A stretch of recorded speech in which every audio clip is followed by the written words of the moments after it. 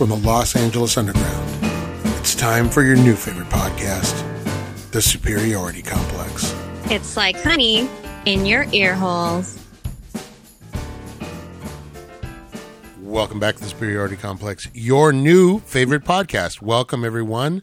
We're here with remotely Handsome Dan Handsome, a.k.a. Jake. How you doing, Jake? Hello. I'm doing good. The great Justine Weenie. That's Justine to you and me. Hi, Justine. Welcome, everybody. Patrick is here, of course. Our friend Patrick McGowan, a.k.a. The Prisoner. No, just Patrick. How you doing, Patrick? Doing well. Oh, you don't sound well. Are you okay? Yeah, I'm all right. You sound a little quiet. No, I'm good. No complaints from me. If Justine is hurting you, just blink twice. You can't see me. Clear your throat. Just clear your throat. There you go. Okay, we'll be right over. John Sandy is here. I am not the number. I am a human being. That's it. And then we play I am not a crook. All You Need Is Love, and then a guy in a monkey suit comes out, and it's great. And we all wonder what the hell it was. That was the 60s. Man, right? Am I right? In a nutshell. That's it. Shout out to Kyle Dodson, biggest fan of The Prisoner I know. Welcome, guys. So we have a busy week. We have a great digital movie club, but a lot happened since we talked to you last. Some good, some bad. Mostly bad, but a little good. Yeah. So, wow, what a week. What a news cycle this week. The biggest news of all was that President Trump got the COVID. Went out and got himself the COVID. Who saw this coming? I certainly didn't. I think all everybody. I certainly would have never predicted that a man who just flounced the rules so is that the word I'm looking for? Flounced? John, is that the word? Flout. He's a flautist. Flounce. Flutist. Okay. It all works. He's a flautist. A man who ignored the warning signs. I'm shocked to find that he has COVID. And listen, let me tell you guys something, okay? I don't know if you saw John on social media. You're not big on social media, but the rest of you kids saw something. Interesting phenomenon happened.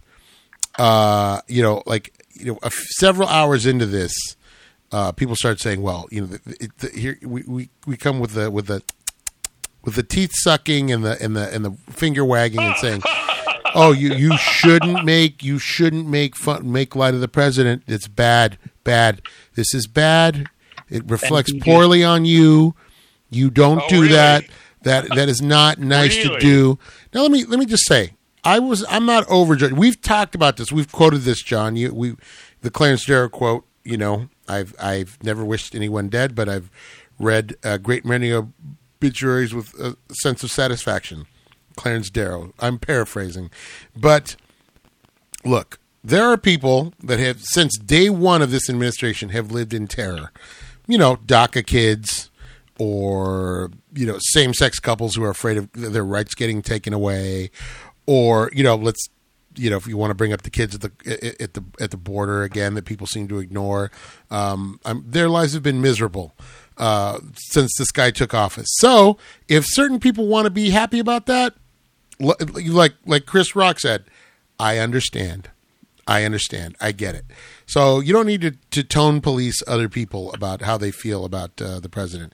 And by the way, this is a guy who delights in being cruel. We've seen him mock. We've seen him. This is the kind of guy that, he pulls the kind of guy that pulls wings off of flies. Yeah. So if there's anybody who was asking for this, right up to like a day before he got it. Yeah, just asking for it. Look, I'm not celebrating, but I don't feel sorry for the guy, and I don't think that you should all of a sudden just be like, oh, well, let's lay off the guy because, look, he went into this with his eyes wide open. He knew as the death toll rose, he kept telling people it was nothing to worry about, and people kept dying, and he didn't care. So, yeah, if certain people are happy that he gets it, I'm not gonna begrudge them that joy, So thoughts and prayers. That's my. It is what it is. I'll just take that tack. How about that? It is what it is. Remember what he said? He said this at a rally like less than a week ago. He said it just hits old people and sick people. In other words, it virtually affects nobody. So if anybody on the planet was asking for this, it was him. There you go. Well, now he's back. He's apparently got Regeneron, which sounds like I said earlier, sounds like something out of Resident Evil. And so he's back. He's back, baby. So remember, guys, if you get the COVID, make sure you get nothing but the best. And let me stress this point: nothing but the best socialized medical care. Right? Paid for by the government. Paid for by the government, Yeah. and then you go in there and you have them give you every experimental drug they can get their hands on, and just dose you full of that, and you'll be back on your feet in no time. Right? I mean, that's He's got everybody. He's got access to medicine that nobody else has got access to. And Regeneron, the company, they participate in stem cell research. Just so you know. Just hey, look, I don't report the hypocrisy. I mean, look, I'm sorry, I don't create the hypocrisy. I just report it. That's all we do. But it looks like he's making it looks like he's back. He's back, and he's now spread it to many in his inner circle, including Stephen Miller. I did not see that coming.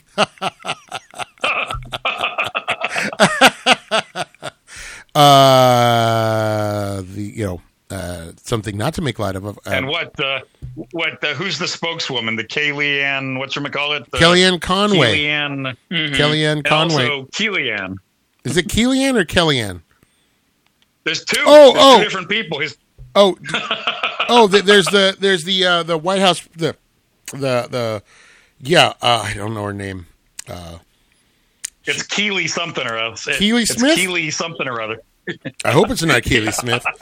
Very Or disappointed. maybe it's Kaylee. I don't know. To break all Too my many Kellyannes and Kellyannes. to break all my Louis Prima records, if that's the case. Yeah, it's crazy. And now Bloomberg News was reporting today that I was telling you, John, two of his valets who carry the nuclear codes, they seem to have been struck with COVID. So this just keeps getting better and better. But They say the West Wing is just filled with people that are getting it because it's cramped quarters and nobody wears a mask. So, it's not surprising. No word on whether Joe Biden was infected at the debate. I feel like they're testing him every day, and he seems to be fine. They're testing him like every day because he was right there. I mean, they were like 10 feet apart, but they're testing him all the time. I feel like there was enough distance there, and it was a big enough space that he probably dodged. I don't think he wanted to go that close to him either. Yeah. I don't know. Did they shake hands? I didn't see. Did they shake hands? They didn't shake hands. No. Okay. No. Yeah, good. Okay. I think That he would've been spit on him at typical. one point, but that was it. Oh, yeah. Right in the eyeball.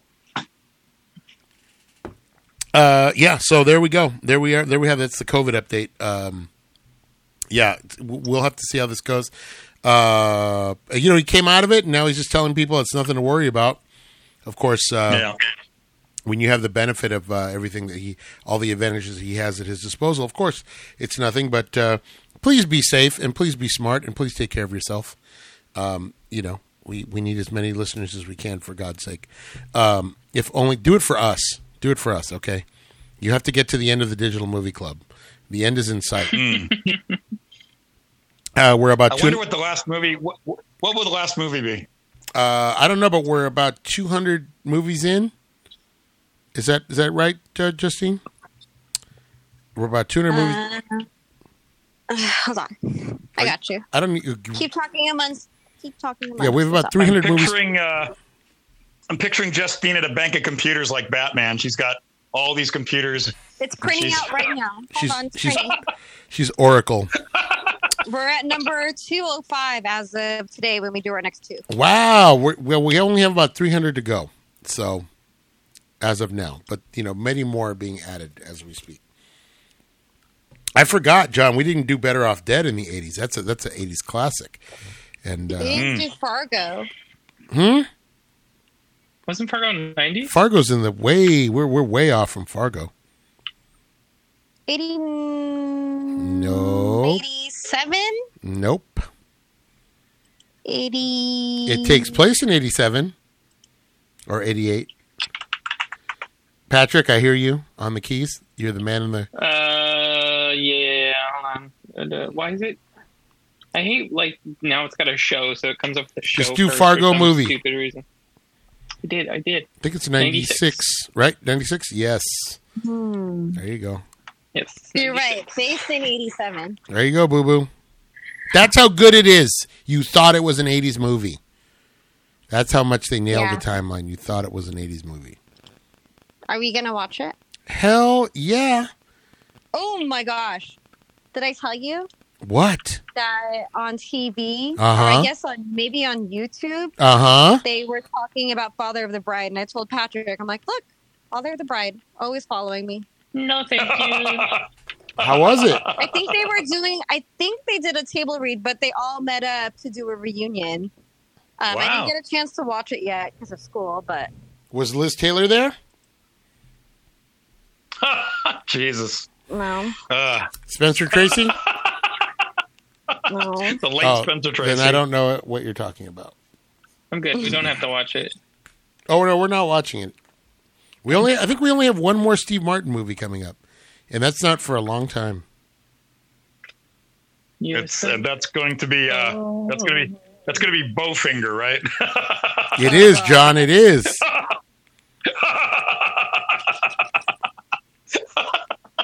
And Eddie Murphy's so good in it, though. Hey, we missed. We didn't get to do Pennies from Heaven. Yeah, I'm sorry, John. We're probably not going to do that one. John, we do have some good news, though. Last when we last spoke, the Dodgers were about to embark on their postseason hunt, and the Lakers were in the midst of their. They were getting ready to play the Heat. We can now report happily that the Lakers are up 3-1 against the Heat, and the Dodgers are now up. They swept the Brewers 2 games. It was a 3-game series. They won the first 2, and now they've won the first of a 5-game series against the San Diego Padres. So, Dodgers Lakers looking good. It could be 1988 all over again, guys. Which would be fitting considering where we are in the digital movie club. So, Yeah. That's right. Justine and I are very happy to report that to you as being the resident fans of those 2 teams. Also, John, are you familiar with a guy by the name of Nathan Apodaca? No. I believe that's Nathan Apodaca is a guy. Let me tell you a story, John. This guy's a resident of East Idaho, and last week his car broke down. So he took the longboard out of his skateboard out of his trunk and grabbed a bottle of Ocean Spray cranberry juice and headed down the road. And while he was on the road, he decided to lip sync to Fleetwood Mac's Dreams, and then put it up on TikTok. Did I say TikTok? TikTok, that the kids all love. And this thing went viral. This thing exploded. And now, did you guys see this video? No. Yeah, it was pretty popular. Hugely Yeah, popular. they had what's his face from Fleetwood Mac. Mick Fleetwood. Thank you. Nathan, Why is it popular? I don't know. It's just people like the vibe. It was just a very positive. It was very So he was filming himself. He's filming himself Running? on the skateboard. Yep. And I thought he was running. he's drinking his cranberry juice, and you hear the song in the background, and he's just riding along, and then at the very end he starts lip syncing. He's jamming out. Yeah, and it's cool that he kind of looks like a cholo, a little bit of he's a little cholo at Jace, this guy. And what ends up happening is all these people, it goes viral, and so people reach out to him, and it turns out his car had broken down, and that's why he grabbed the longboard and went. And he just thought, I'm going to make something positive out of it. I'm going to do this little TikTok video. And I guess he had just started his TikTok account like a month before, but it got the attention of everybody. Mick Fleetwood did like a tribute to it. And then Ocean Spray showed up at his house with a new truck full of Ocean Spray products. So There you go. Yeah. Makes There you you want go. cranberry juice. Apparently, that's for sure. apparently the guy lives like in an RV in his brother's yard or something, and people started Wow. to GoFundMe for him. They raised like $10,000 to get him a new car. So since he got a new car, he said he's going to give the money to his mom. He's going to give like half the money to his mom. And Wow. so just like a nice little Nice. feel good story for you there. Just shout out Yeah. if you get a chance to see the video. It's pretty funny because you would not expect this guy to know or play Fleetwood Mac. So it's kind of funny. No, it It's was kind of definitely like he does not look like he'd be listening to Fleetwood Mac, and that I think therein lied the popularity of it. But check it out, worth checking out. John, I heard it was also turning a lot of kids on to Fleetwood Mac. People that never would have heard Fleetwood Mac. there you go. Like we always say, John, as long as you're listening or watching things that if you can get people to listen to something they don't normally listen to or watch something they don't normally watch, that's a win. Yeah. John, what Yo. what was the worst news we got this week? Oh, Eddie Van Halen. That's passed it. away. That's it. Yeah. I guess he's been fighting cancer for years. I guess it finally got him. 65. Someone on one of the obituaries I saw, or one of the headlines said Eddie Van Halen, the master of the shimmering guitar, and that is the perfect analogy for the way he played. There's a certain sound that only he had. One of the all-time Yeah. greats, and Van Halen sounds like, they get lumped in with all the other hair bands, but they are Eddie Van Halen.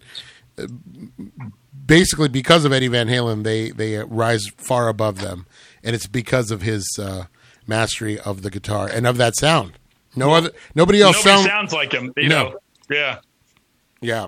So, John, They said it's a short list. They said it's a short list if like Hendrix and Eddie Van Halen. Short list of people that are so unique that nobody can even copy them. They can't even try to copy them. John, where were you, when did you first become aware of Van Halen? Let's talk about it. In high school, everybody played that first album. Yeah. That thing just, it went viral before you could go viral. Everybody was passing that album around. Everybody was talking about it because it didn't sound like anything you'd heard before. I was just going to say, And- I was just listening to that album today. I went out to run errands and I put on Van Halen, or Van Halen 1 as it's known now. But that album doesn't sound like anything else out of that that part of the 70s. Nothing at all. And then, afterward, everybody's trying to catch up afterward, and trying to figure out, then you've got bands trying to sound like Van Halen, but they were kind of one of a kind. And the other thing about that first album is like every track is strong. So that was the other thing. There's no filler. They were all pretty strong songs. Yeah. Even do a cover of Linda Ronstadt's "You're No Good," and it's good. Yeah. Yeah. I mean, they do a great, I love the Kinks, and I think the Kinks do the best version, obviously, but I always thought that was a great cover. You Really Got Me. That's probably the best cover song out there. And it's every bit as strong as the original. And, Eddie, And I'm sure it turned thousands of kids onto the Kinks that never would have even thought of the Kinks. well, yeah, but they also put their own stamp on it. It sounds like Van Halen. Yeah. It's still, For sure. They still manage to sound like Van Halen. And I put up a link to Don ZTV put up, I think it's the Don's TV because it's Don Gillers' last name. And he's the guy who archived all the Letterman shows, and he put up a collection of Eddie Van Halen sitting in with Paul Schaefer and the band. And they had the recording of the show that you saw, John, when Letterman was out here in L.A. back in the 80s. Do you have any recollection of that, of him being there? And you got to hear some good. You got to hear some. He does "Pretty Woman." He does "You Really Got Me." He does. I think he does not cry. He does something else. I forgot what else. But he does some heavy hitters. Yeah, and what's great is if you're in the audience, you're hearing the whole thing. When you're watching it on TV, he's doing the intro and the outro He's starting to play when they go into a commercial, and then he's still playing when they come out of the commercial. But being in the audience, we got to hear the whole damn song, so that was kind of cool. Oh, that's awesome. Had you seen him live before that? No, I never saw Van Halen live, but it was really cool to see him there because that was a very small studio. Mm-hmm. Not too many people got in. We camped out for days, and only like the first 30 or 40 people got in. Wow. They were lined up, hundreds of people lined up around the block for days. And when it came down to it, they could only get about maybe 40 people in because they had so many VIPs that were already taking up seats. So I think it was like next door to the Carson stage. So, it was like having a little, mini concert. We got to see him do 3 numbers. That's really cool. And what was that? 85. Yeah. If you get a chance, check it out. I put the link up yesterday, and you get to see Eddie Van Halen just chilling in his Hawaiian shirt and being Eddie Van Halen. And then there's a couple of other clips on there. One from pretty late in the run with Sammy Hagar singing, and then there's another one where he's married to Valerie Bertinelli, and he's sitting in when they're back in New York. He's sitting in with the band, and he does. I think he does a version of Panama with no vocals. It was all. That was very cool.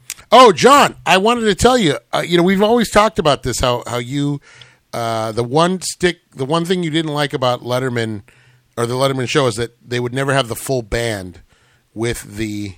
Oh yeah. Right. Well, right. I was listening to a podcast called. We'll shout out another podcast called the Carson Podcast. This guy has I should have written the guy's name down and I didn't. I'm very sorry, but this guy's whole podcast revolves around Johnny Carson's Tonight Show. And so he interviews people that were involved in the show or people that were guests or people that were tertiary to the show. And one of the guys he had was Letterman's old producer, Robert Morton, or Morty as he used to call him. And he said that he doesn't think it came from Johnny Carson, but it was Johnny Carson's producer who was like an old school guy who was always kind of looking out for Johnny Carson, and Johnny Carson would kind of defer to him when they came up with the idea to do the late show or Late Night with David Letterman. They had rules that they were supposed to follow so that they kind of wouldn't step on Carson's toes. So a lot of them was like they couldn't use like some of the guests that Johnny had, like people that Letterman probably wouldn't have had anyway. But it was like Stephen Eady, guys like the old school like Vegas kind of Hollywood guys, all right? Yeah. Another thing was they couldn't use an orchestra. It had to be like a rock band, had to be like guitars and stuff like that. They didn't want it. And they didn't want full bands on the show for whatever reason, I guess to compete with. Wow. To make it make it more of like a show, they wanted I guess they wanted the Tonight Show to be like the showcase, we feature full bands. You can have like players and stuff like that. And so that was part of the reason that they really didn't do full bands till it wasn't until he went to CBS that they started doing like had full bands on the show. So there you go. How about that? There's a little. Well, I always wondered. I'm really glad I got the answer because I always wondered. I always assumed it was like a Paul Schaefer thing, like an ego thing. That we're gonna have our because who usually loses out is the drummer. If you have a band on, the drummer's just shaking maracas or hitting cowbell or something because that's who loses out. You don't get to have the drummer set up his kit. Yeah. Well, there you go. Answer for you. Wow. But listen, kids, John, if you had to give me five tracks that would demonstrate Eddie Van Halen's genius off the top of your head, which 5 would you give me? Oh, Christ. I don't know if I'm your guy. I love Van Halen, but I don't know if I'm the expert that could tell you. But Eruption would be one of them. That instrumental off the first album would have to be one of them. Well, that's what got George to ask Lorraine out. Is that right? I don't remember that. Remember that in Back to the Future? He's got the Van Halen mix in the... that's right. In the right, yeah. Darth Vader from the planet Vulcan. He just keeps shredding. Yeah. I mean, listen. I mean, there's Everybody Wants Some. There's Eruption. I mean, You Really Got Me is another good one. Hot for Teacher. Come on. Panama, Hot for Teacher. Yep. I mean, there's a million of them. Then if you want to go into the Sammy Hagar years, which some people like and some people don't. I don't want to go on the Sammy Hagar. I'll tell you what. So you know what? They pointed this out on the Rock Solid podcast is that, Eddie didn't have to worry about what David was doing with Sammy Hagar, even though I'm not a Sammy Hagar fan. So Eddie's playing is sometimes better on those later albums because he seems to be more free. But you still have to deal with Sammy Hagar, so that's a matter of personal preference. For me, Van Halen will always be David Lee Roth, and yes, I mean he's not a great singer, but he's a great front man, and so that's the thing. I mean, he's annoying and he's not a great vocalist, but he's a personality. He's a force of nature, and that's what you need with that band. That's it. But you're probably right. It was probably easier to play when it was Sammy Hagar because you didn't have all the monkey shines and stuff, Well, he's the Red Rocker, John. I don't know if you know that. He's the Red. I just never liked his voice, solo or Van Halen. I was never a big Sammy Hagar fan. And it wasn't until he joined Van Halen that I realized how perfectly matched David Lee Roth was to that band. I was like,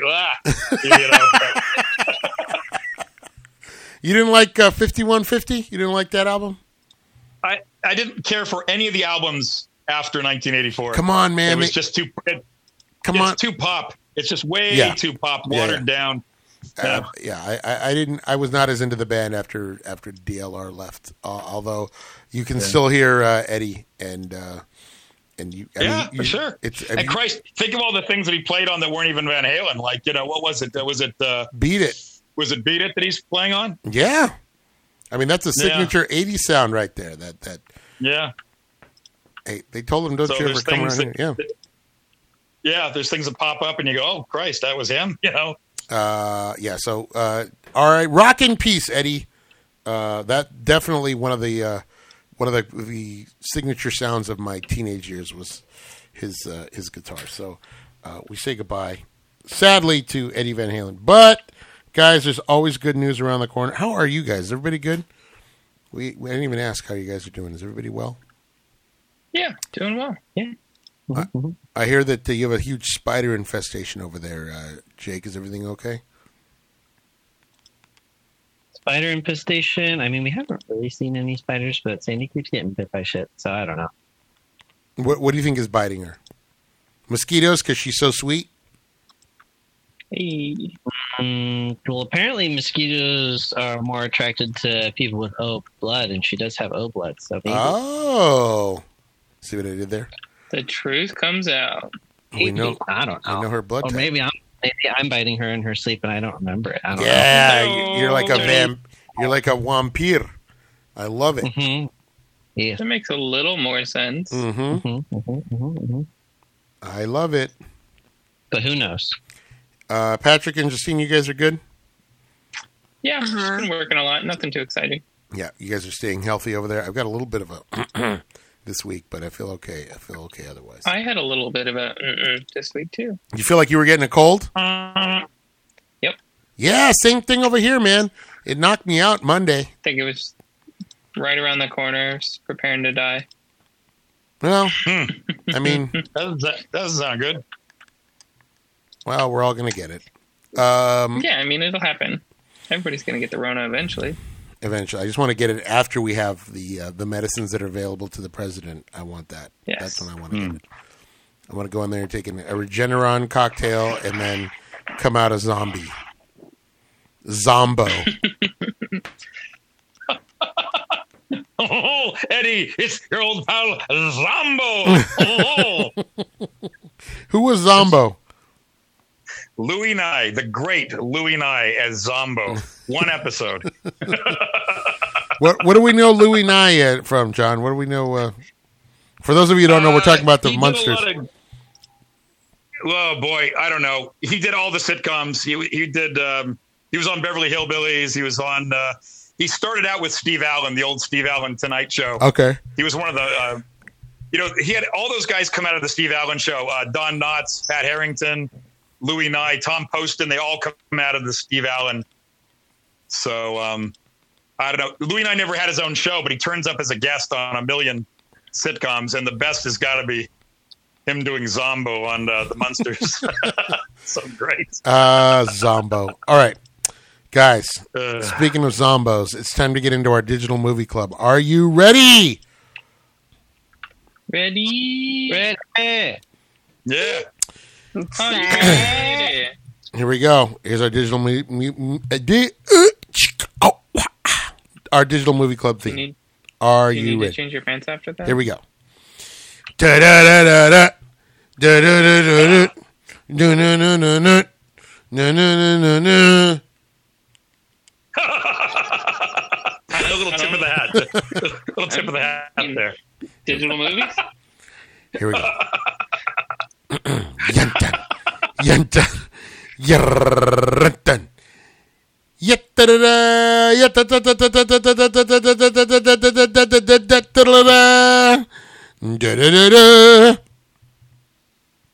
Digital movies. Ay. The delay kills me. I thought Patrick was going to go. Oh yeah! Oh yeah! Whoa, yeah. Digital movies. No, I said that. Oh, yeah. Da da da da. Digital movies. Da da da da. Digital movies. You're in the club. We'll edit that. We'll fix that in editing, guys. Don't worry. That's going to be seamless. I'll take care of it. Editing fixes everything. Everything. I think his clock is slow. Whoa! I don't feel tardy. Got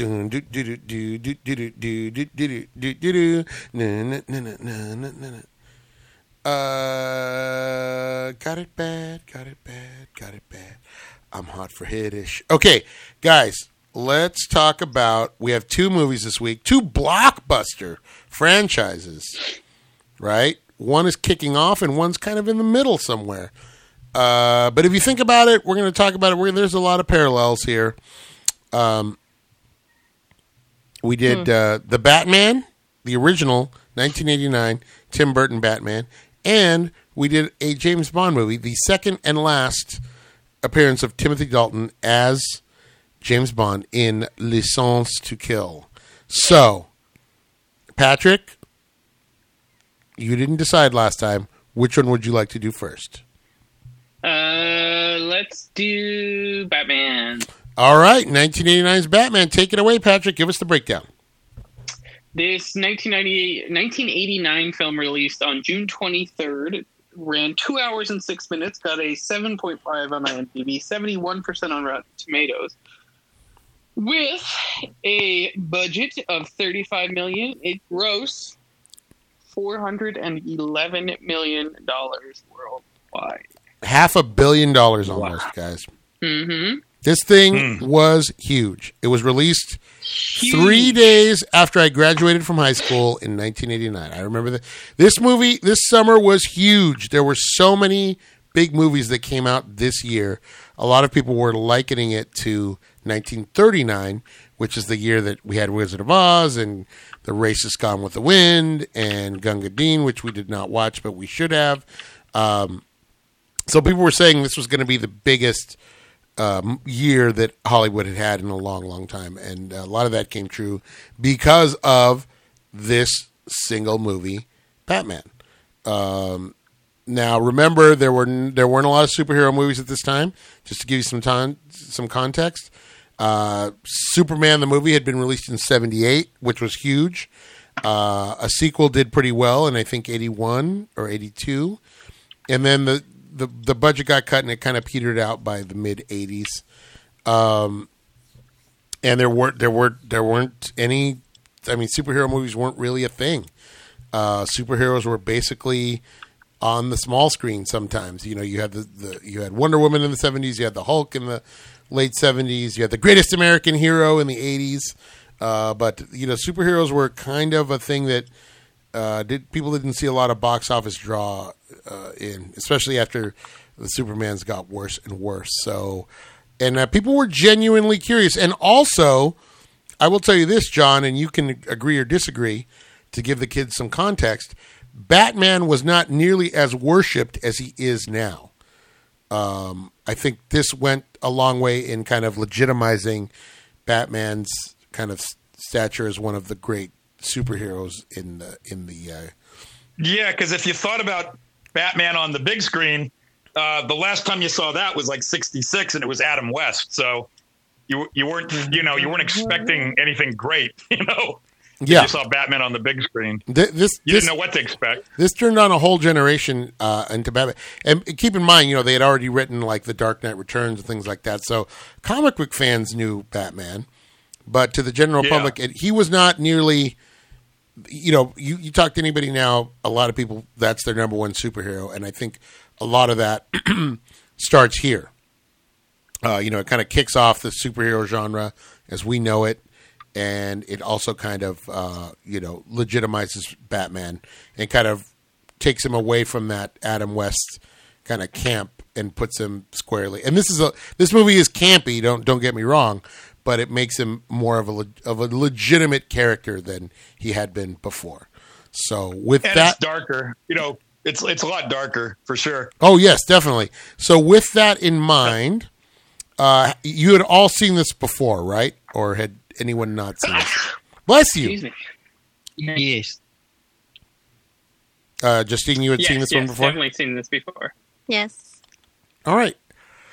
Let's talk to the biggest Batman fan around. Let's talk to John first, and then we'll go get to the kids. John, what did you think? 89, you were already a Batman guy.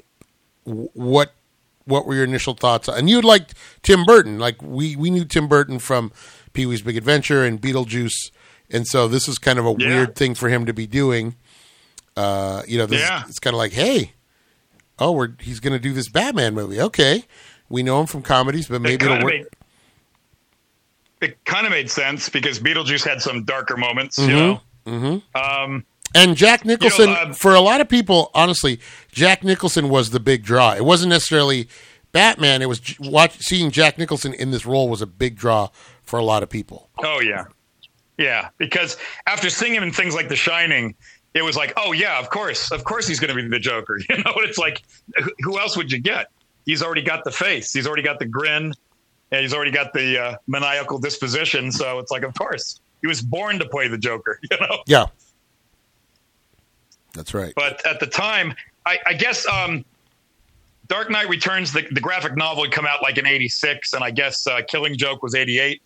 Mm-hmm. So for comic book fans, they were already trying to go in a darker direction, trying to take them back to the way it was, in years ago when it was a very sort of a dark, brooding character. But yeah, we got pretty excited because we thought Tim Burton was a good choice. Nobody was thinking Michael Keaton was a good choice because they just thought he does mostly comedies. Mm-hmm. But I guess the movie they saw him in that gave him an idea that maybe he could do it was, I think it was called Clean and Sober, which was a drama. Yeah. And it was really kind of edgy and intense. And they said, this guy's got another side to him that might work for Batman. Mm-hmm. That's right. But there was a big outcry. I think they got thousands of letters from people that said, what are you doing? Putting this comedy guy in as Batman, and they were just like aghast, and they just stuck to their guns. I guess Warner Brothers and Tim Burton, they just stuck to their guns. They said, "No, it's going to work. This guy's going to work out." And as it turns out, it did. He does a really good job, I think.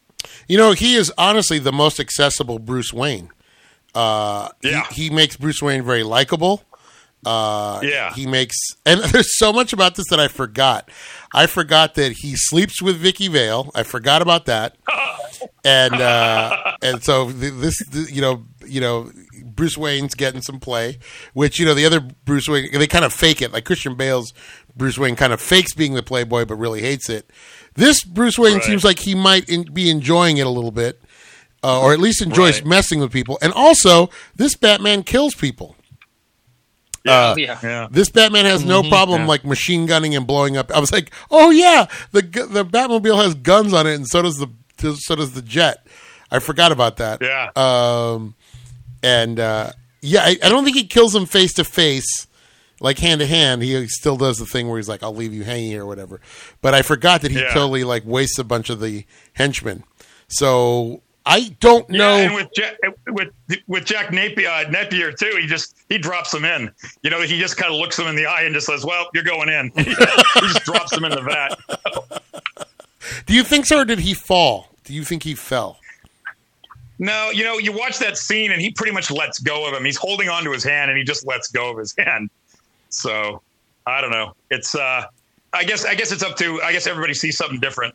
I guess some people think he slips. And some people thinks he couldn't hang on. But, you know, to me, watching it just, you know, the other day, I'm going, no, it looks like he looks him in the eye and just lets go of him, you know? So, John, what were your initial reactions? And then what was it like watching it again after all these years? Well, when it came out, I really liked it. I went the first night, and there was a huge line of people waiting to see this thing. And we'd just been counting the days because they kept teasing footage. They kept putting out, you know, trailers and stuff. And in those days, pre computers and the smartphones, if they were teasing that stuff, it was like they'd run it on like Entertainment Tonight. They'd say, "Hey, we got the latest trailer for Batman," you know, and here's what it looks like. And boy, people were just eating that up. They just couldn't wait to see, you know, what the footage was. And I guess the thing that excited us is it looked like a real Batman movie. It didn't look like a comedy. It didn't look like it was played for laughs or camp value or silliness. It looked like what we were going to get was a real Batman movie. And I pretty much felt that that's what we got. I really liked it. When it was all over, I really liked it. I really liked the set design. I really loved the way Gotham City looked, and I loved the way the Batcave looked with real bats. You know, that was cool. He's got real bats hanging from the rafters. And thought Jack Nicholson did a good job as the Joker. Although a bunch of us said he was getting a little paunchy to play the Joker, a little, you know, a little fat to play the Joker. Yeah, a little chubby. Yeah, but he had the perfect face for the Joker, perfect disposition, knew just how to play it. And I thought Tim Burton was a good choice for director because he knew how to make things sort of dark and gothic and creepy. And I enjoyed it then. And watching it just a couple days ago, I was kind of surprised how well it did hold up. I thought maybe it would look dated or kind of like look kind of 80s. You know, some things are a little dated, but I'd say on the whole, it holds up pretty well. It's just interesting how it's gone much darker. When this thing came out, people said, gee, it's a little dark.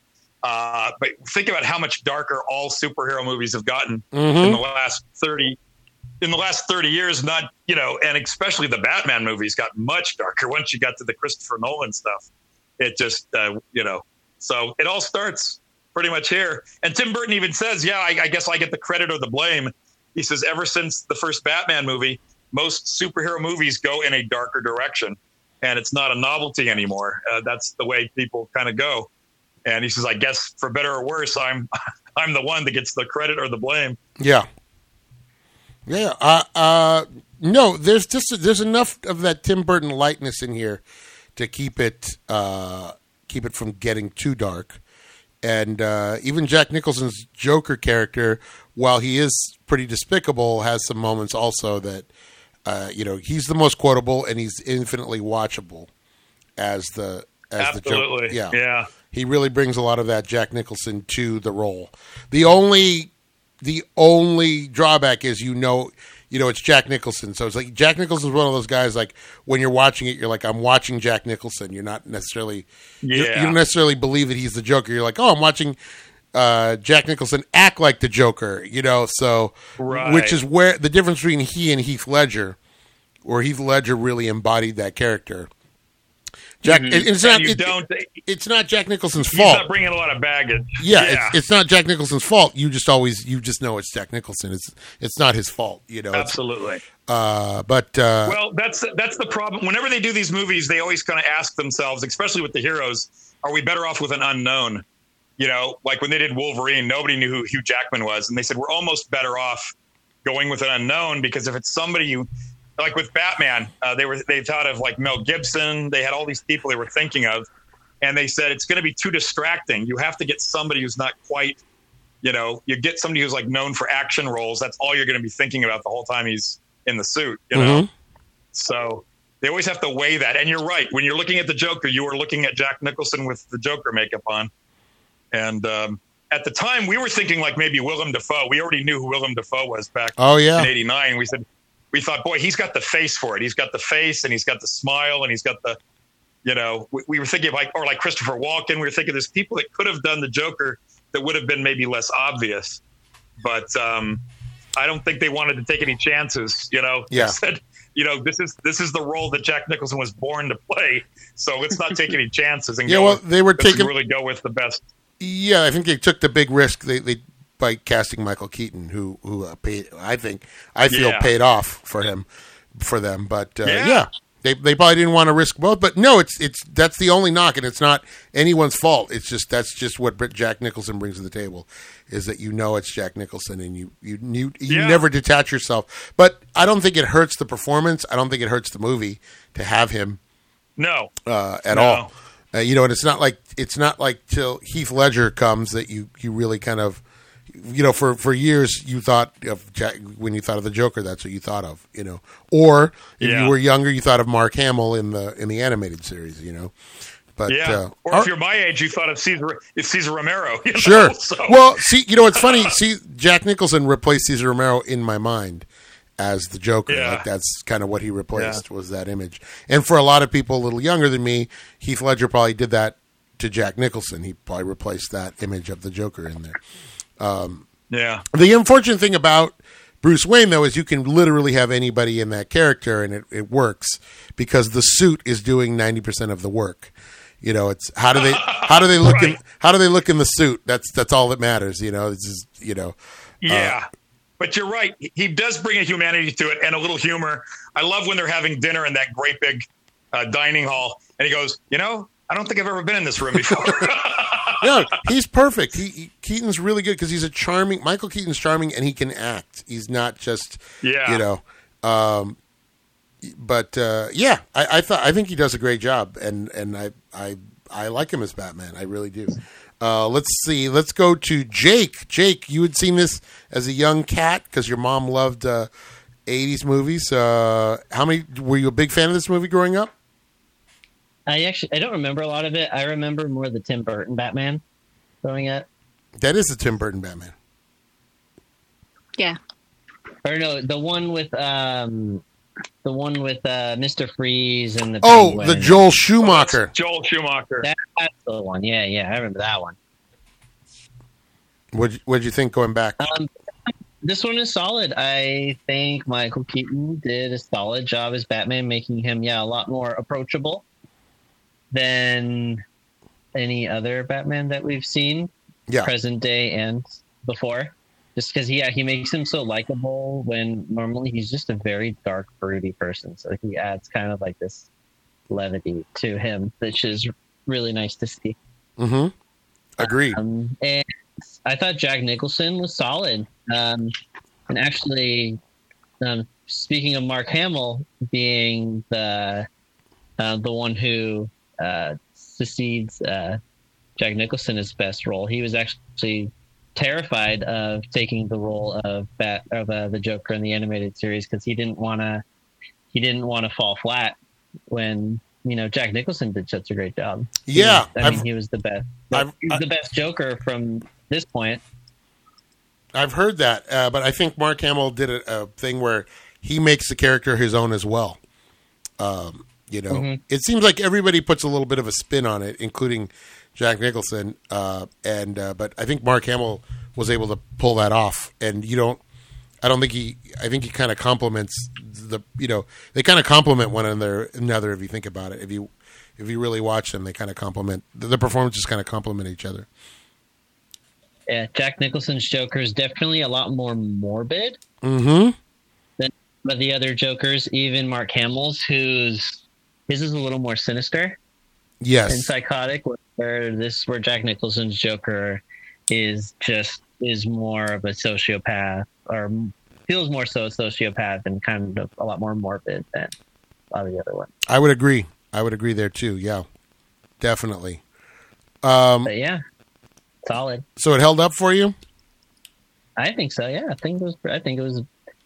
It's not the best. I mean, not the best Batman movie, seeing what we've seen, but up until this point, this is probably the best Batman movie Was there anything that we've seen so far. Was there anything glaringly 80s about it to you?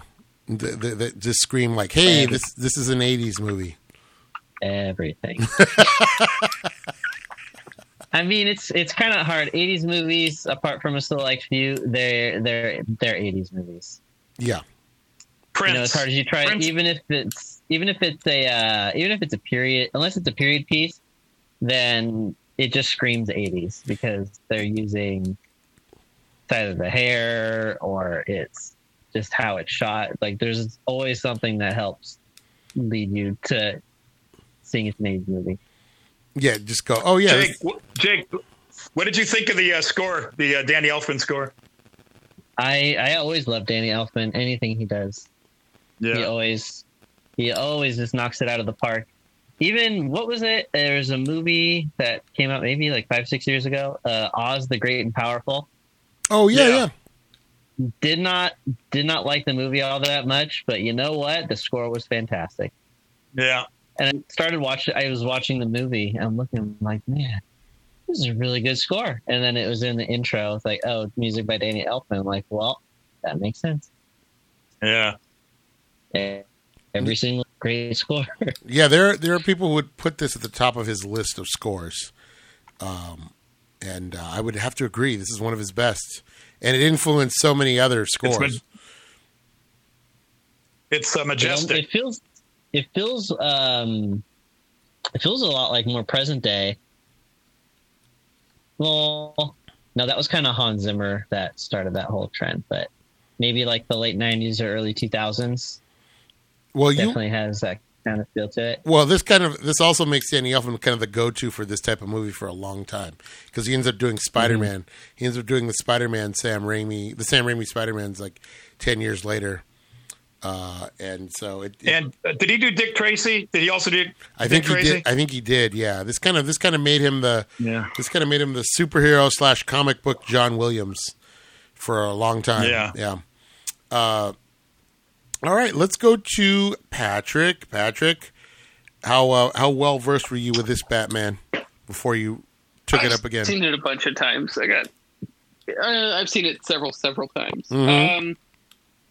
I only have one major gripe about this movie.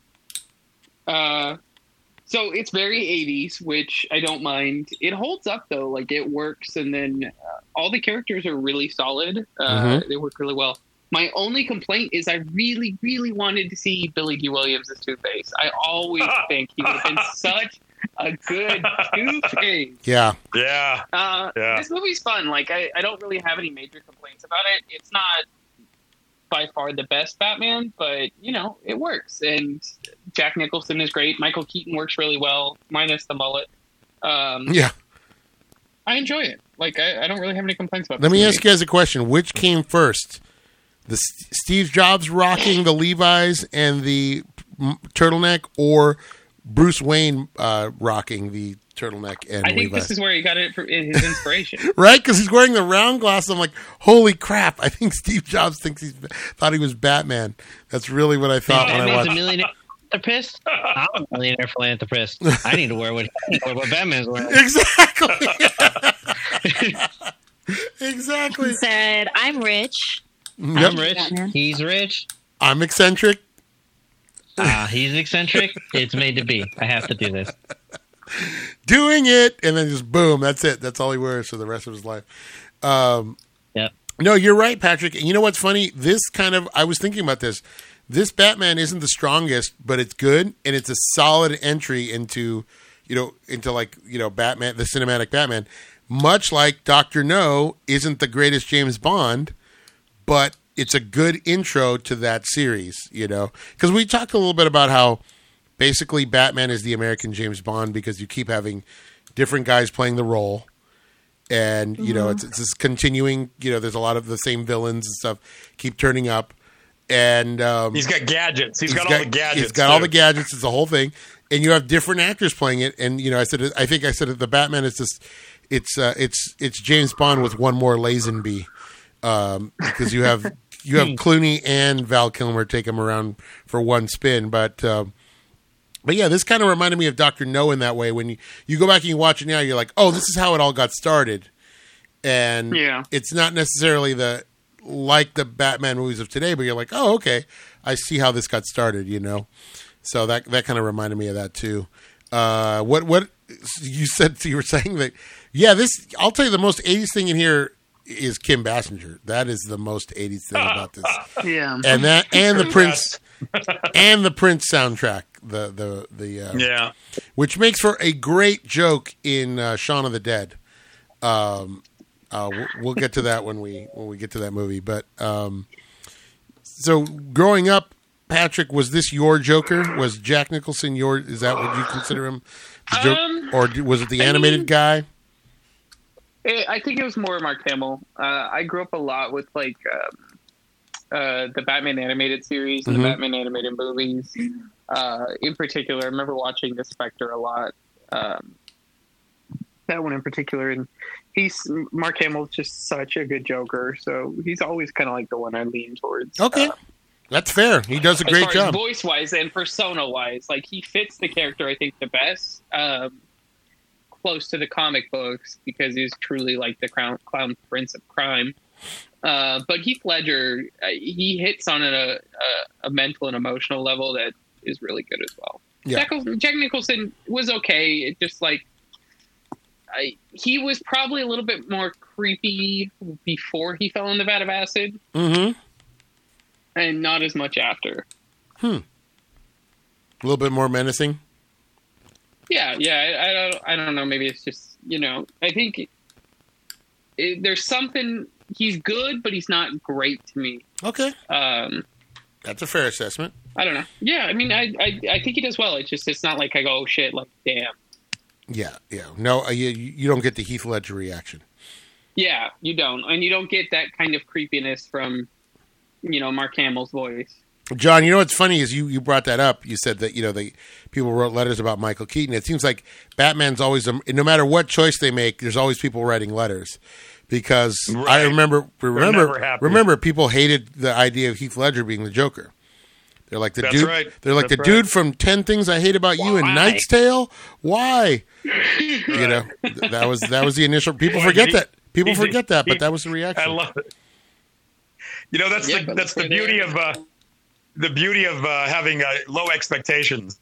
And then he came in and just hit it out of the park. Yeah, exactly. Justine, Batman 89. Let's talk about it. Talk about it. I feel like you're going to love this movie. Michael Keaton is my Batman. And this was my intro to Jack Nicholson and Michael Keaton. Nice. So whenever I see Jack Nicholson, I only see the Joker. So he's also my Joker. That's awesome. I still think he's an amazing Joker. He's the creepiest to me. Mm-hmm. I don't think Heath Ledger was creepy to me. He played a good crazy. He's more psychotic. But I also thought, he has a smile in this that's just creepy. Mm-hmm. At least when I saw it when I was little, I thought it was creepy. I remember when the ham pops out of the box and then she faints, and I was like, why? Why does she faint? I still don't get it up to now. Well, because she just saw a dead guy get up and walk off, right? She thought that Bruce Wayne was dead, and then so she's already on edge, and then that was the coup de grace. He's pretty creepy. Not really. That and I mean, I love Michael Keaton. Mm-hmm. I don't really know if there's any movies I don't like of him. I just think he's a great actor. I like him as Batman. I don't know if I like any other Batman guy than him. Oh, no other Bruce Wayne? Christian? No, not really. Nope. But I'm also not a huge fan of Batman, so he just doesn't. I don't get it. Why you'd be interested in him? So that's fine. No, I totally. That is a very valid statement. That is a very valid. It's a rich guy with toys. I don't get it. It just doesn't. You don't want to be a rich man with expensive toys? No, I don't want to be a rich man. No. Sorry, Jake. If I were a rich man, da da da da da da da. If I were a rich man, da da da da da da. Did you see this movie a lot growing up? Was this something that your parents would throw on the TV a lot? Or It was just it was always on TV all the time. So Yeah. I saw it all the time. it's a cable staple for sure. I was older when I saw the other ones with Arnold and Alicia Silverstone and George Clooney.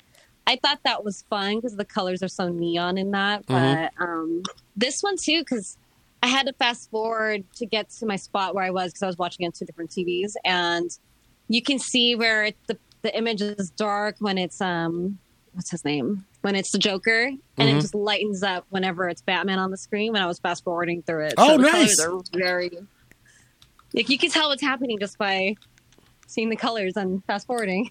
Oh, that's interesting. But yeah, I mean, I like this movie. I Yeah. have no issue with it. I was shocked at how well it held up because when this first came out, I think I owned this on VHS and then I owned it on DVD. And then, I mean, I must have seen this movie like when it first came out. I must have watched it dozens of times. I loved it. I thought it was funny. A lot of great dialogue. A lot of very quotable. A lot of good lines in there. It was one of those movies that I watched so much, I kind of burned myself out on it. And then I was like, you know what? Watching it again, I was like, wow, this really held up better than, like John said, it held up better than I thought it was going to be. I thought it was just going to be this 80s, but I had so much fun watching. And what a great Alfred, by the way. Let's say hello to Yeah, Michael Goff. I love him. What a perfect Alfred too.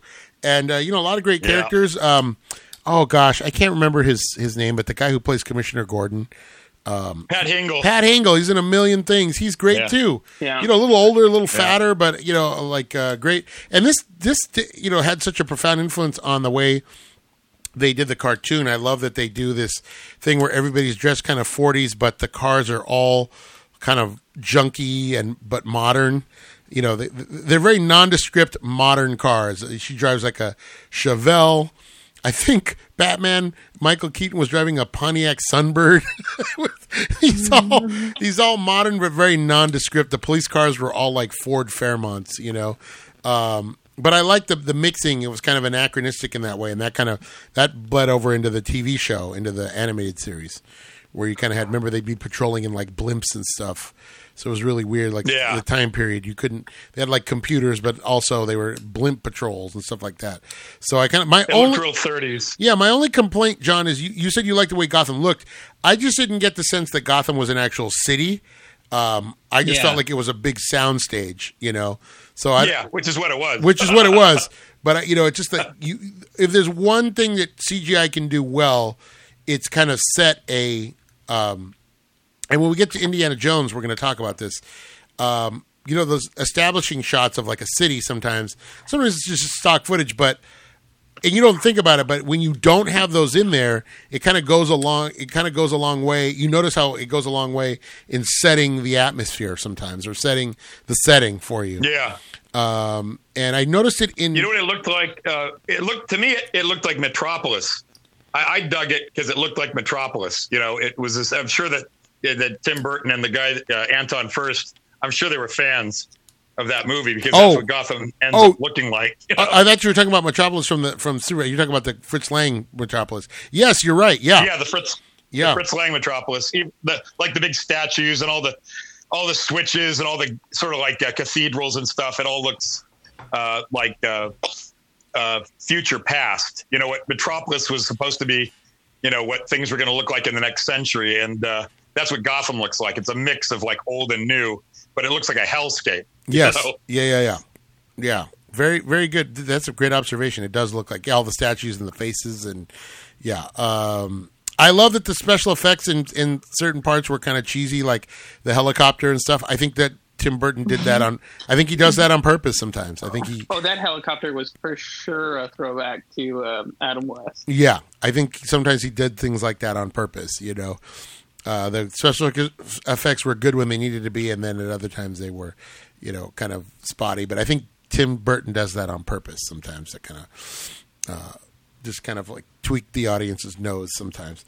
So let's rank this. What were you going to say, Justine? I'm sorry. Nothing. Okay, are you sure? I was just gonna say the only part where I thought it was 80s was her white dress was really 80s to me. Real poofy. Yeah, I was like, real poofy. oh yeah, that's right. That and the presence of Robert Wool. The presence of Robert Wool. Oh, and I didn't know that Prince did the music. Yes, and he was He was probably considered I the saw worst thing he ever did. I saw the intro and I was like, Prince? I didn't know that. Yeah, So. Bat Dance. Yeah, this is I think there were dual soundtrack albums. You had the Danny Elfman score, and then you had all the Prince songs. It was two different soundtrack albums. And I think kind of Prince kind of disowned things later on. I think he kind of like was like, Yeah. What was I going to say? You brought up her white. Let's rank this. No, but you brought up her white. Her white dress. I can't remember. It brought me to something else, but yeah. Anyway, let's rank it. Justine, go ahead. Give us your score.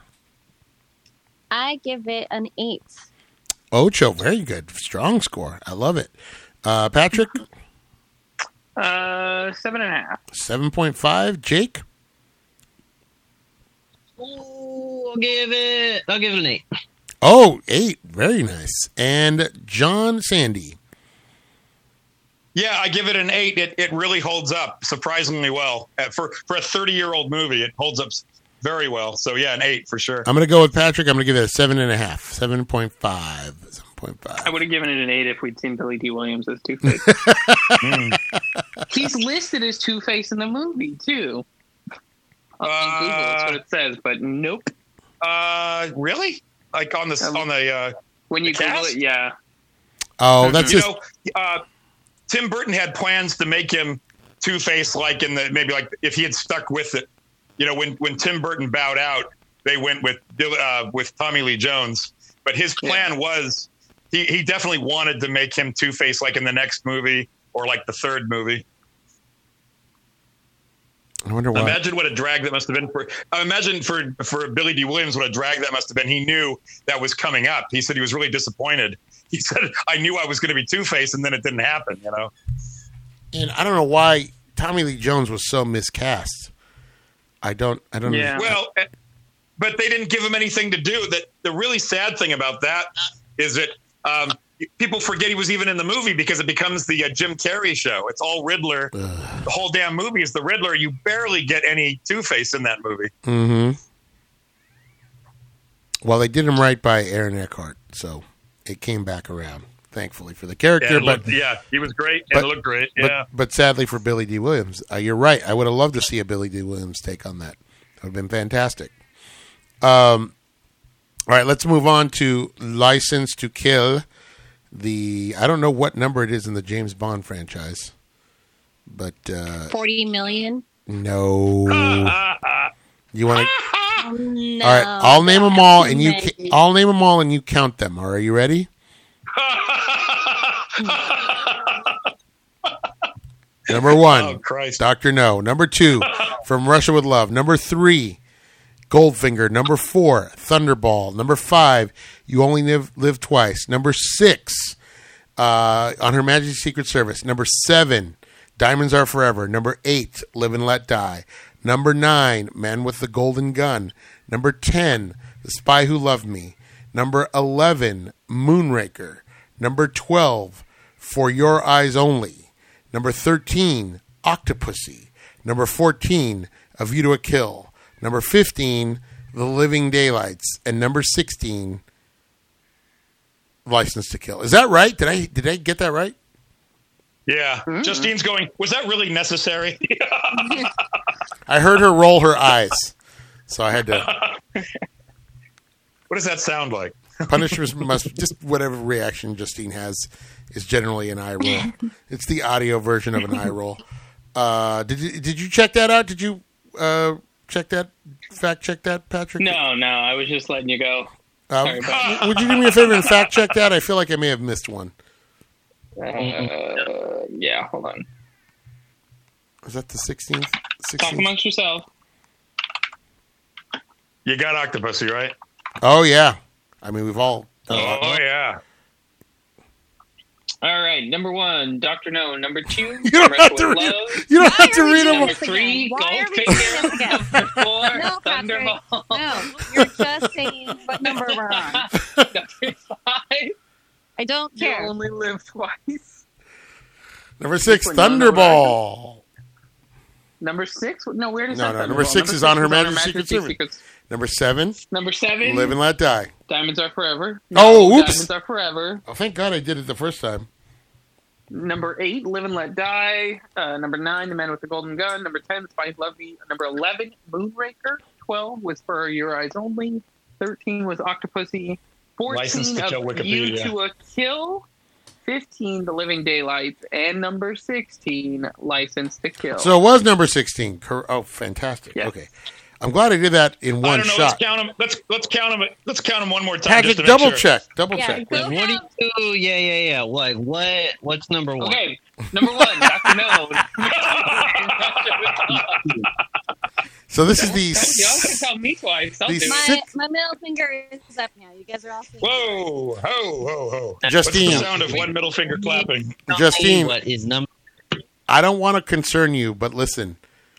We're License we're to done Kill. now? License to Kill is number 16. The movie that's coming out next year is the 25th James Bond movie. Yep, But no you're time done to now. die. No, we're not. We're only done until we're skipping. We're done with the 90s. We won't see the Bond in the 90s because I don't believe in Pierce Brosnan. But he will be back. James Bond, as they say at the end of the movies, James Bond will return. So not until Casino Royale, right? And I know you love this movie, so you Yeah. just enjoy it right now. All right, you're gonna love. Just enjoy Timothy Dalton while you have him. And So the good news for Justine is we're going to go like an entire decade without a James Bond movie. a decade and a half almost. We go In almost. this decade. We go almost 2 That's decades. good news. Mm-hmm. Yeah. So There he you won't. go. He won't be back for a long time, Justine. Next one's Goldeneye. Yep, not watching that garbage. No, Tomorrow Never Dies. World's Not Garbage. Enough. Casino Royale. Die Another Day. All garbage. So there you go. See, Justine, I'm on your side. Oh yeah. Unfortunately, I think she'd like the Pierce Brosnan ones. You think so? Yeah, I think so.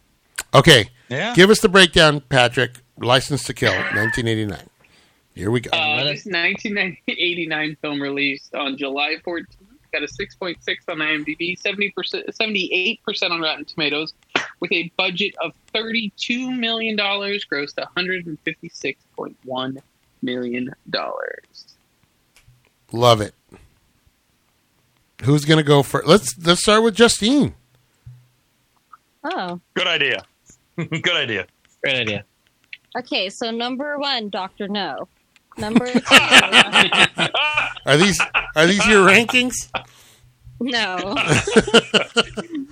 What is your number one James Just in Bond? case. Just in case, we're just gonna get out of the way, make sure everyone knows the numbers. Mm-hmm.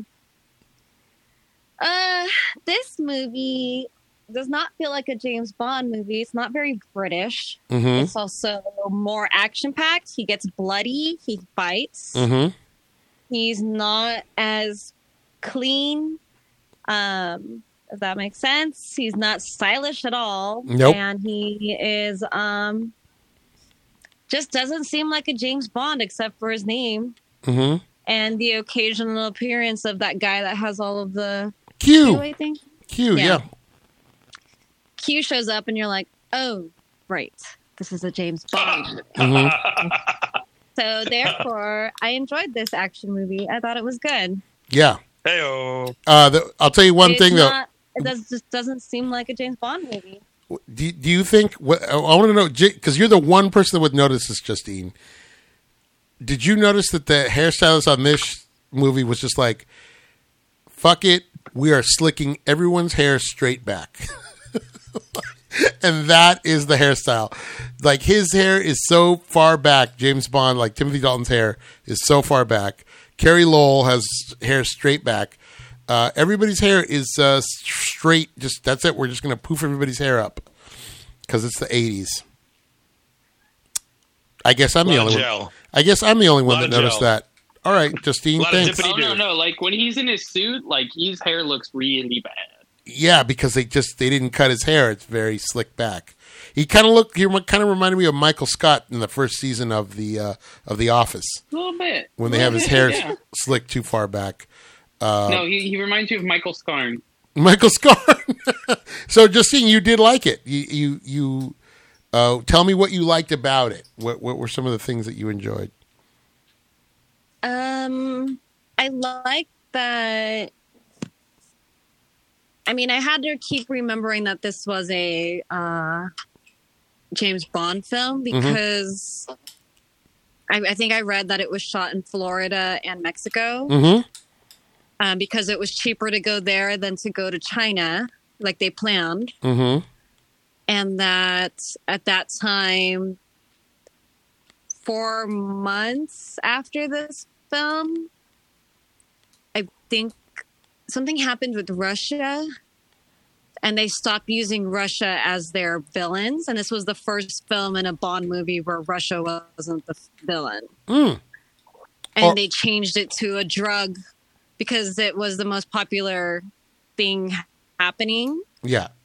This is like the start of the war on drugs. Yeah. Yeah. And they said a lot of movies were doing that thing now. So they also moved on to that. I feel like this movie kind of felt like they were trying to grab an American audience. I also think that what else was good in this movie? I don't know how they tilted that. I don't know. That was really crazy to me. How they what? He was in that one truck. When he, and it tilted over to its side. That was an actual stunt. They actually did that. Yeah.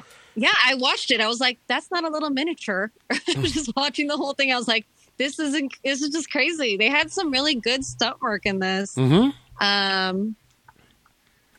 know that I think this film got the least amount of money, most hate. From my that it's the least James Bond movie. Least profitable. And I still think that's probably why I really like it. Yeah, you're right. It doesn't feel like, it's a kind of a James Bond revenge movie. It takes it to, for a James Bond movie, it gets very dark. You get Felix get eaten by sharks and they kill the wife, and yeah, they said that he's like, yeah, that's the whole thing. Like, this is a revenge movie, and normally he sticks to their rules until he wants to sleep with the girl and doesn't listen to them. But in this one, he just drops it all just for revenge. And that part I don't really like. I get you're close to them, but you're not supposed to really have feelings. Like other people have died and you didn't really care that much. And the fact that they brought up his wedding, it made me a little sad. Well, like, oh, shoot, we're touching up on that a little bit. And then this is the one thing I think, Justine, that we're not having a consistent character play Felix, because they always just kind of whoever they can get. Felix changes identities every movie, right? It's just whoever they can get. Yeah. And I think if you would have had one actor play him consistently, or, maybe like a couple of actors, because it's such a long series, obviously you can't have the same guy, but it's literally a different guy almost every time.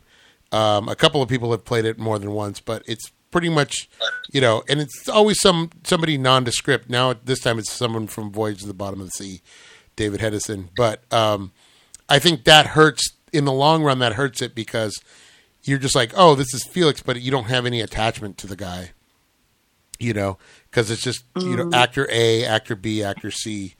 Yeah. Well, I'll tell you what tripped me out was back in the 80s, his wife was the third roommate. She was the third Chrissy replacement on Three's Company. It was Priscilla Barnes. She was Terry the nurse. So I was like, why is Terry the nurse in a James Bond movie? Took me out of it, but like today's audiences wouldn't You know, she was like a low level, like kind of TV actress, and you're just like, why is she why is she his wife? That's so weird. And then Carrie Lowell to me was cool, but she didn't seem like a regular Bond girl. I did like that she was tough and she could kill people. Like she was pretty badass. She could, yeah. Yeah. In that bar fight, she's really kicking ass in that bar fight. I did like that, but she didn't seem like a good fit for Bond. It was kind of weird, but yeah, you're right. It is more of like a revenge action movie than a James Bond movie.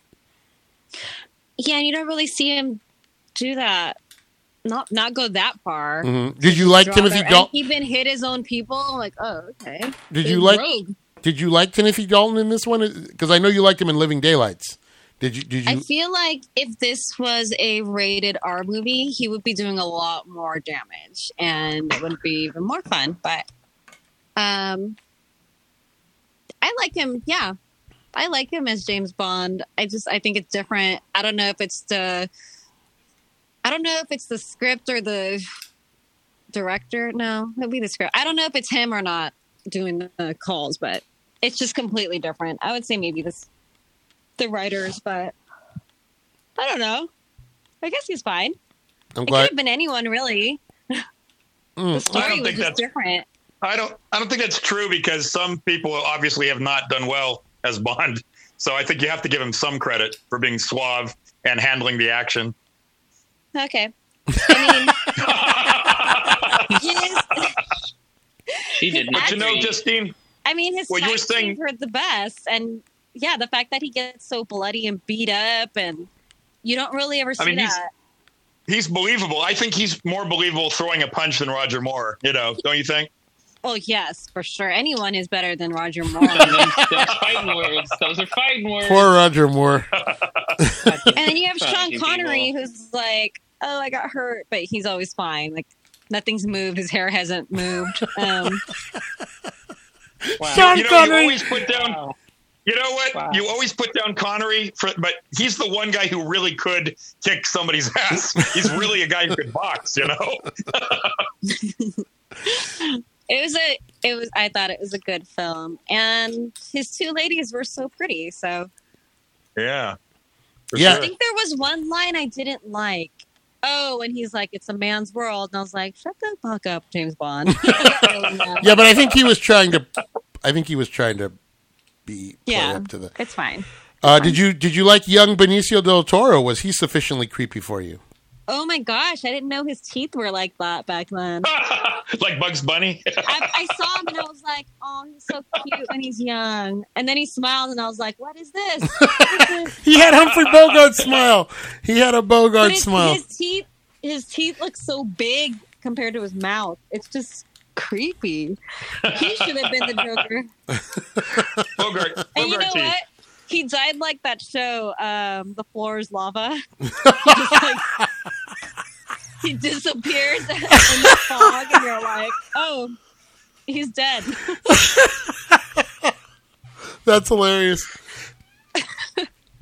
Oh, That's, right when I saw it, I was like, "Oh, the floor is lava." He's yeah. gone. Except instead of lava, you get ground to bits by the thing. Yeah. Oh, great! That was such a great review, Justine. That was fantastic.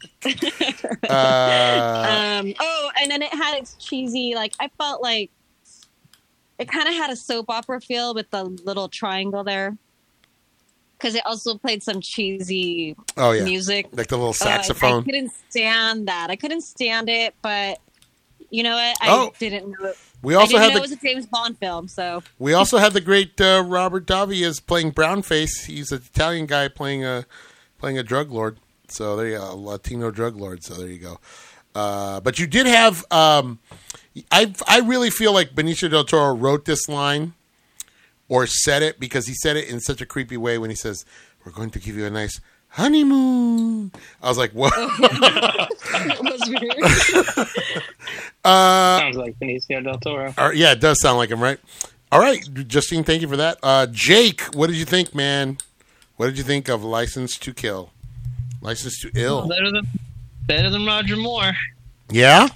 I feel like Roger Moore is getting attacked a lot right now, guys. I think anyone really is better than Roger Moore. You guys but need I to think- you guys need to revisit Roger Moore, because Roger Moore is great. You need to watch him in Spy Who Loved Me, and you need to watch him in For Your Eyes Only, and those are great. All right, those are great.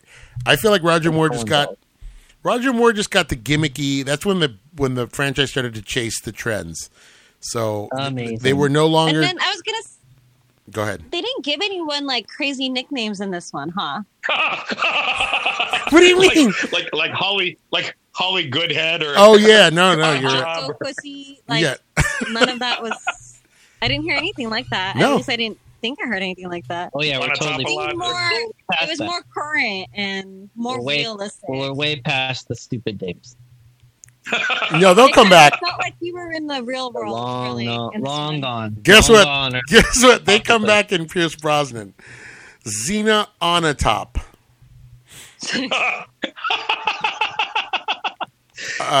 this is the one that feels like this one does feel like the one that's like from the real world, ripped from the Yeah. headlines. No. This feels the one that I think Justine's right. It feels like this is not stylized in any way. It's like a real action flick with no sort of Yeah, craziness. the beginning is just the beginning's a little cheesy with the whole we're going to drop in on the wedding and we got to chase these guys but yeah, it gets pretty gritty for a James Bond movie. But you liked it better than Roger Moore, Jake, and what else? I'm sorry, we interrupted you. And I think that was accredited to the story. How the story felt. It was ridiculous, but not beyond the point of believability. Mm-hmm.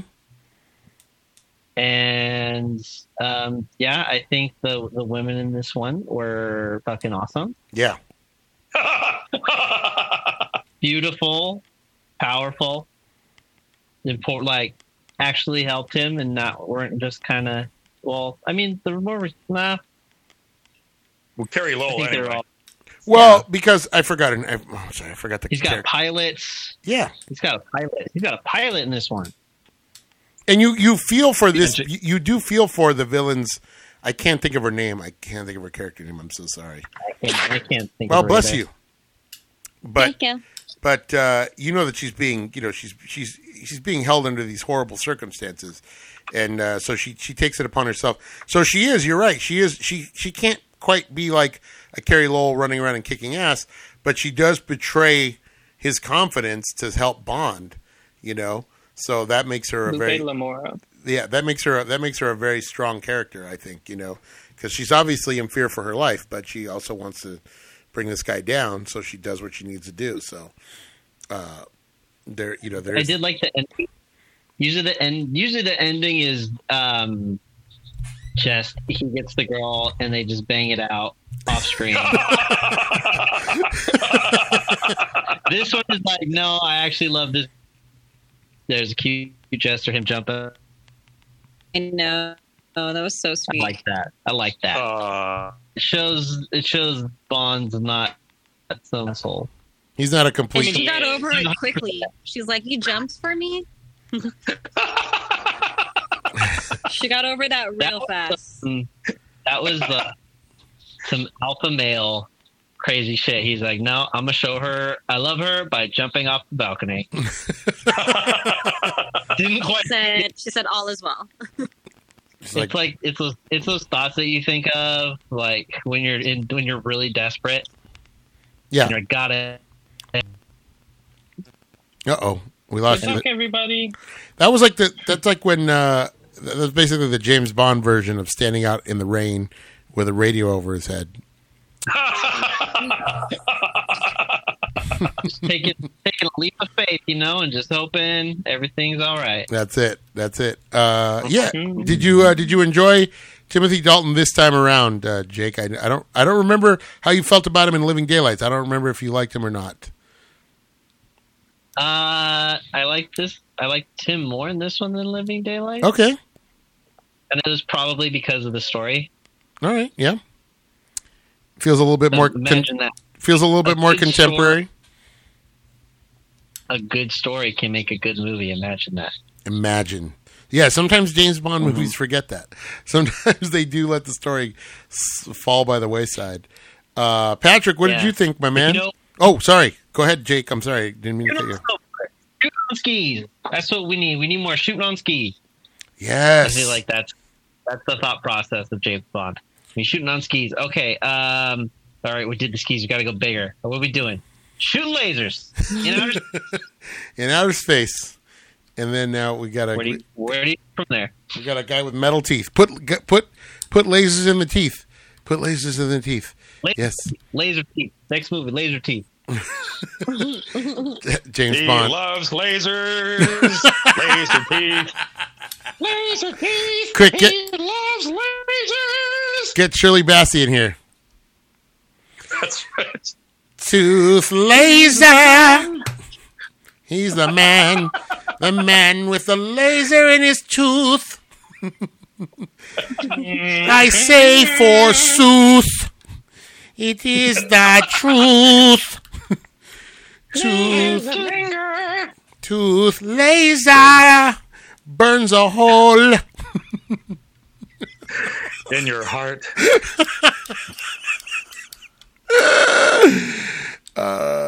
Guys, let's get back to the matter at Bond hand. movies. James Bond movie. Patrick, what'd you think? Hey, I'm sorry, Jake. Had you seen this before? Had you seen this? You had never seen this one before. Okay. Patrick, what did you think, my man? I think Justine hit the nail on the head. This feels like an American movie. It doesn't feel quite like a James Bond film. Mm-hmm. Just with the whole premise and him kind of going rogue, like, you don't see that as often with James Bond films, and so I don't know if it works for me. I kind of wish there was like some more gadgets in this, and it was just a little. I felt like a drug film. It didn't feel like a Bond film. Okay. Was the appearance of Q enough to save it for you, or? I mean, it was nice to see him in there and like doing stuff, but even then, I don't know. It was okay. I didn't love it. No, what would you have liked better? Like I said, I think while the villain was, definitely a threat, I don't think he was a very Bond villain. He could easily have been replaced by any other drug lord, and it would have worked. Like, most Bond villains tend to be over the top and menacing. He only did really one thing that was a true Bond villain, which is where he straps him down to the conveyor belt and says, "Push the switch." That was it. Oh yeah. What about when he blew up that guy and his face blew up? I mean, yeah, kind of. Anthony I don't know. Zerbe. It's just like he's not as like, when you look at Bond villains, he doesn't stand out to me. He's not someone I would go and be like, oh yeah, I remember him. But you remember like Dr. No or the Man with the Golden Gun. Like, they stick out to you, and they're for some reason I think Bond villains tend to be really iconic, and I don't think he was an iconic Bond villain. He felt like Why, Patrick? Because he didn't live inside his base wasn't inside a volcano. Right? Something like that. So yeah, I mean, that's really my gripe with this. Is it's just like, it didn't feel quite like a Bond film all the way. It was kind of something. It was a hybrid between just like your standard a drug action film and a Bond film. Okay, that's a fair assessment. I mean, you're not wrong. Some people went for it, and some people don't. Obviously, I would say that it's hard to do a drug kingpin's kind of a generic character, and that's kind of hard.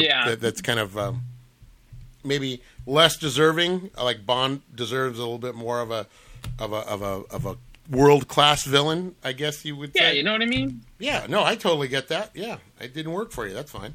I ain't mad at you. I am not mad at you at all, my friend. John, what did you think? I like it, but I think everyone's right. This feels like an American action film. I think this plot has even been used like in one of the Lethal Weapon movies, and it does feel a little generic. It feels more like just a sort of like your standard American action film. But having said that, I think Robert Davi is menacing. You're right. He's not operatic. He's not like one of these villains that has satellites. He's going to, blow up an entire country or something. Usually Bond villains are larger than life. They're like almost comic booky. They've got, and this one just feels like a real world villain, like a real. He feels like a real world criminal. Like his whole scheme is not some giant threat to the entire world. Yeah, it seems very. That's the thing that makes James Bond kind of fun, is that it's usually larger than life, and this feels very much of the real world. And the one thing I will give Robert Davi is that he is very menacing. You absolutely believe that he's capable of all that stuff, and it doesn't hurt that the first thing he does is feed Felix to the sharks. So you tend to believe the threat behind the, a genuine threat behind all the, everything that's going on. And it was fun to see a young Benicio del Toro for sure. And I don't know, I enjoyed it, but it's probably the James Bond movie that feels the least like a James Bond movie, that's for sure. And one thing that's funny about everyone saying this has an American feel to it is when they were going to try to give it the title, the original title was going to be License Revoked. And they said, nope, that won't work, because Americans, when they hear the phrase license revoked, they think that he lost his driver's license. That's what it sounded like when you said it. Yeah, so they said, we've got to make it. I think this is the first James Bond movie that is not using. Yeah, it's not one of the book titles. Exactly. They were starting to run out of book titles. I think they were running out of book titles and starting to use titles that he'd used for short stories. And they said, we're completely out. We're out of titles. So what do we come up with? And License to Kill makes sense. License Revoked would have just been silly, Yeah. See, that's how much I like this film. You looked into the trivia. On it.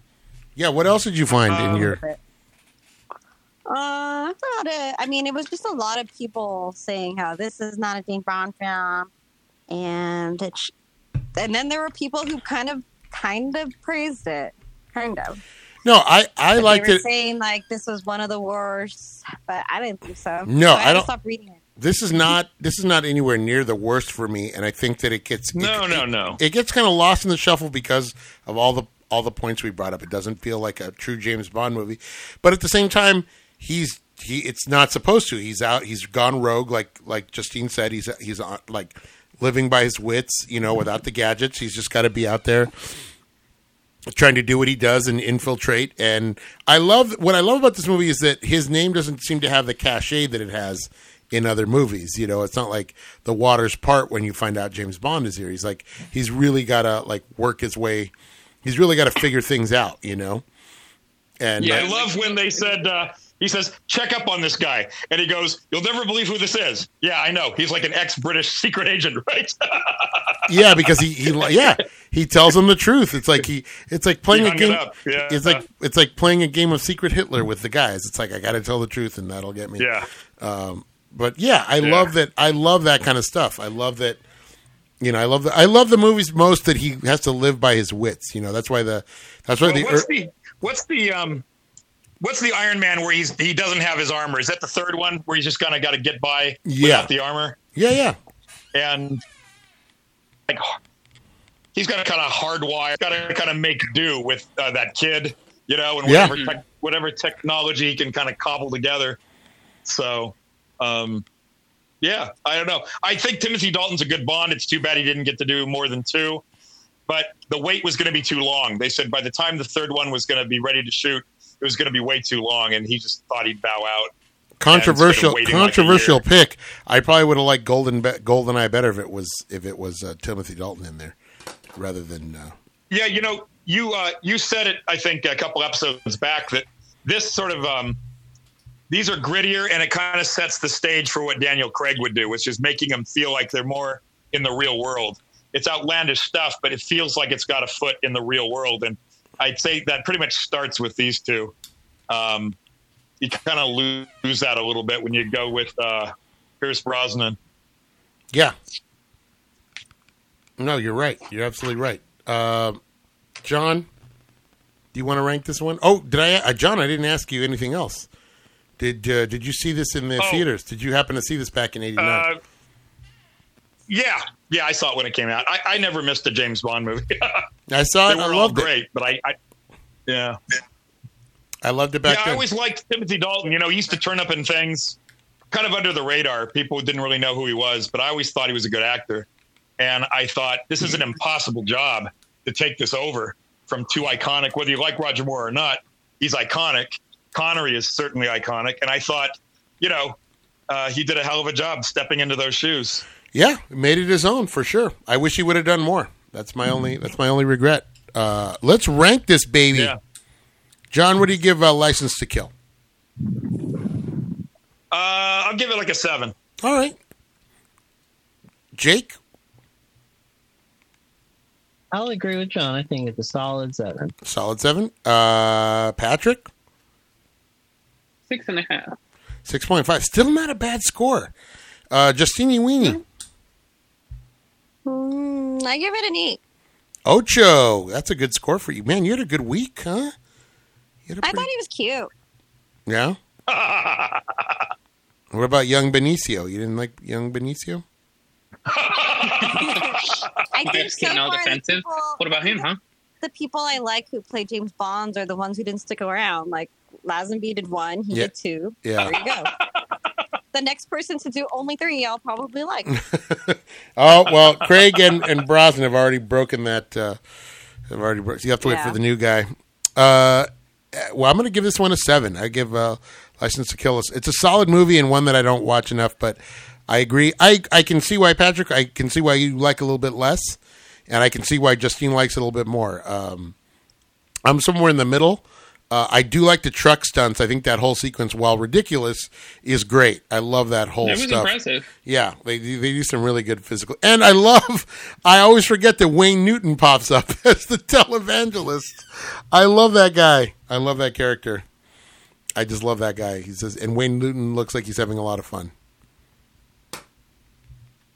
Douchebag making money off the poor with the slick back hair, it's just crazy. Yeah. Like, but he just had that great catchphase. God bless you, child. Bless your heart. Bless your heart. We lost you guys for When he takes the money. We lost you guys for just a half second there, so but it's all good now. Sorry, I apologize. But yeah, Wayne Newton was fantastic in it, and a lot of great. And I love that Q gets any movie where Q gets more screen time. I'm not going to complain about that. Yeah, and I liked that him and he and Carrie Lowell get kind of turned into like a little comedy team for a couple of scenes. They kind of get yeah, for sure.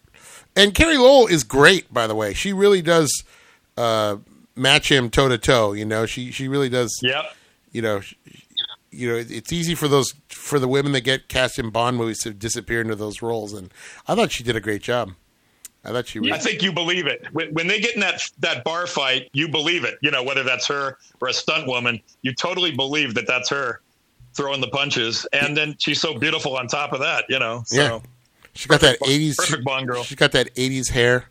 She wears the slick. And she's got this. She really slicks it back when she gets in the dress and does all that, and then she does the jump, and we love that. But yeah, a little less hair gel. This would have gotten an 8 from me, but the use of hair gel was egregious. Egregious use of hair gel. But that'd be a great review. An egregious use of hair gel.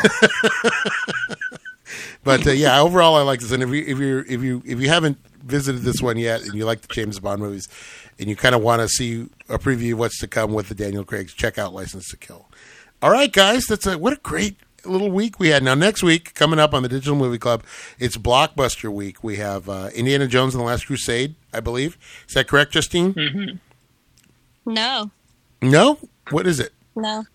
Do the Right Thing and Glory. Oh, Do the Right Thing and Glory. So, and then the week after that will be we're going to do Indiana Jones and the Last Crusade and Lethal Weapon 2. When are we doing Back to the Future 2?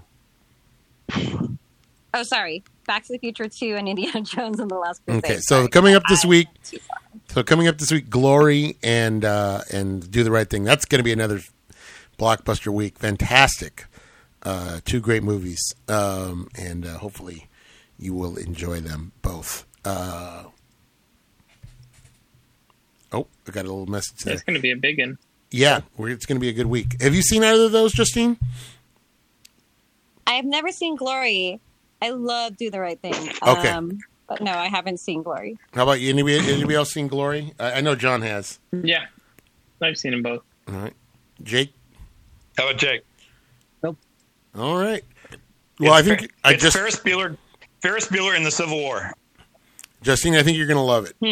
I think you're going to love it. Oh, you know what? I think Amazon recommended it to me after seeing all the movies you were watching. After The Longest Day and I was like, I think I'm gonna watch this soon, so I haven't watched it. Okay, well, you're going to see it soon. All right, guys. Well, thanks for joining us. Hopefully this week, good luck to our Dodgers. Good luck to our Lakers. By the time we talk next week, maybe one of those teams will be crowned champion and the other will be well on their way. Shout out to all of our supporters and friends out there. And, guys, if you could give us a follow on the Twitter, that'd be great. At Soup Complex, SOUP Complex. Write a review on iTunes.